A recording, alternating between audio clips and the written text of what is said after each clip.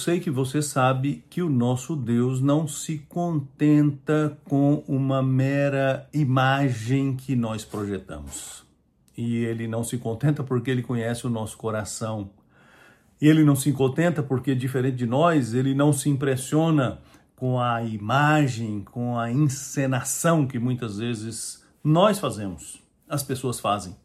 Por isso ele usou seus servos do passado para chamar-nos para uma vida de real devoção, contrição e confiança nele.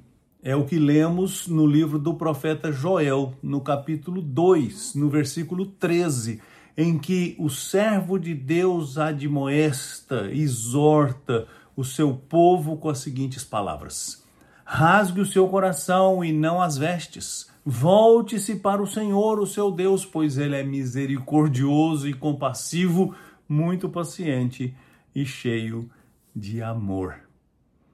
Deus não quer que você pareça comprometido com ele, pareça triste pelo seu pecado. Nos dias do profeta Joel, as pessoas faziam demonstrações públicas de tristeza, mas o coração continuava longe do Senhor. Por isso o Senhor usou o profeta para dizer: rasgue o seu coração e não suas vestes. Não tente impressionar as pessoas, impressione a Deus com um coração verdadeiramente arrependido. Como nós todos precisamos pensar, repensar e reavaliar nossa real condição diante de Deus.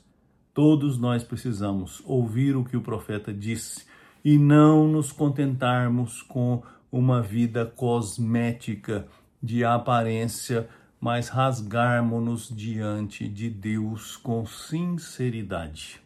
E que maravilha é saber: Deus está pronto a perdoar aquele que o busca com o coração sincero.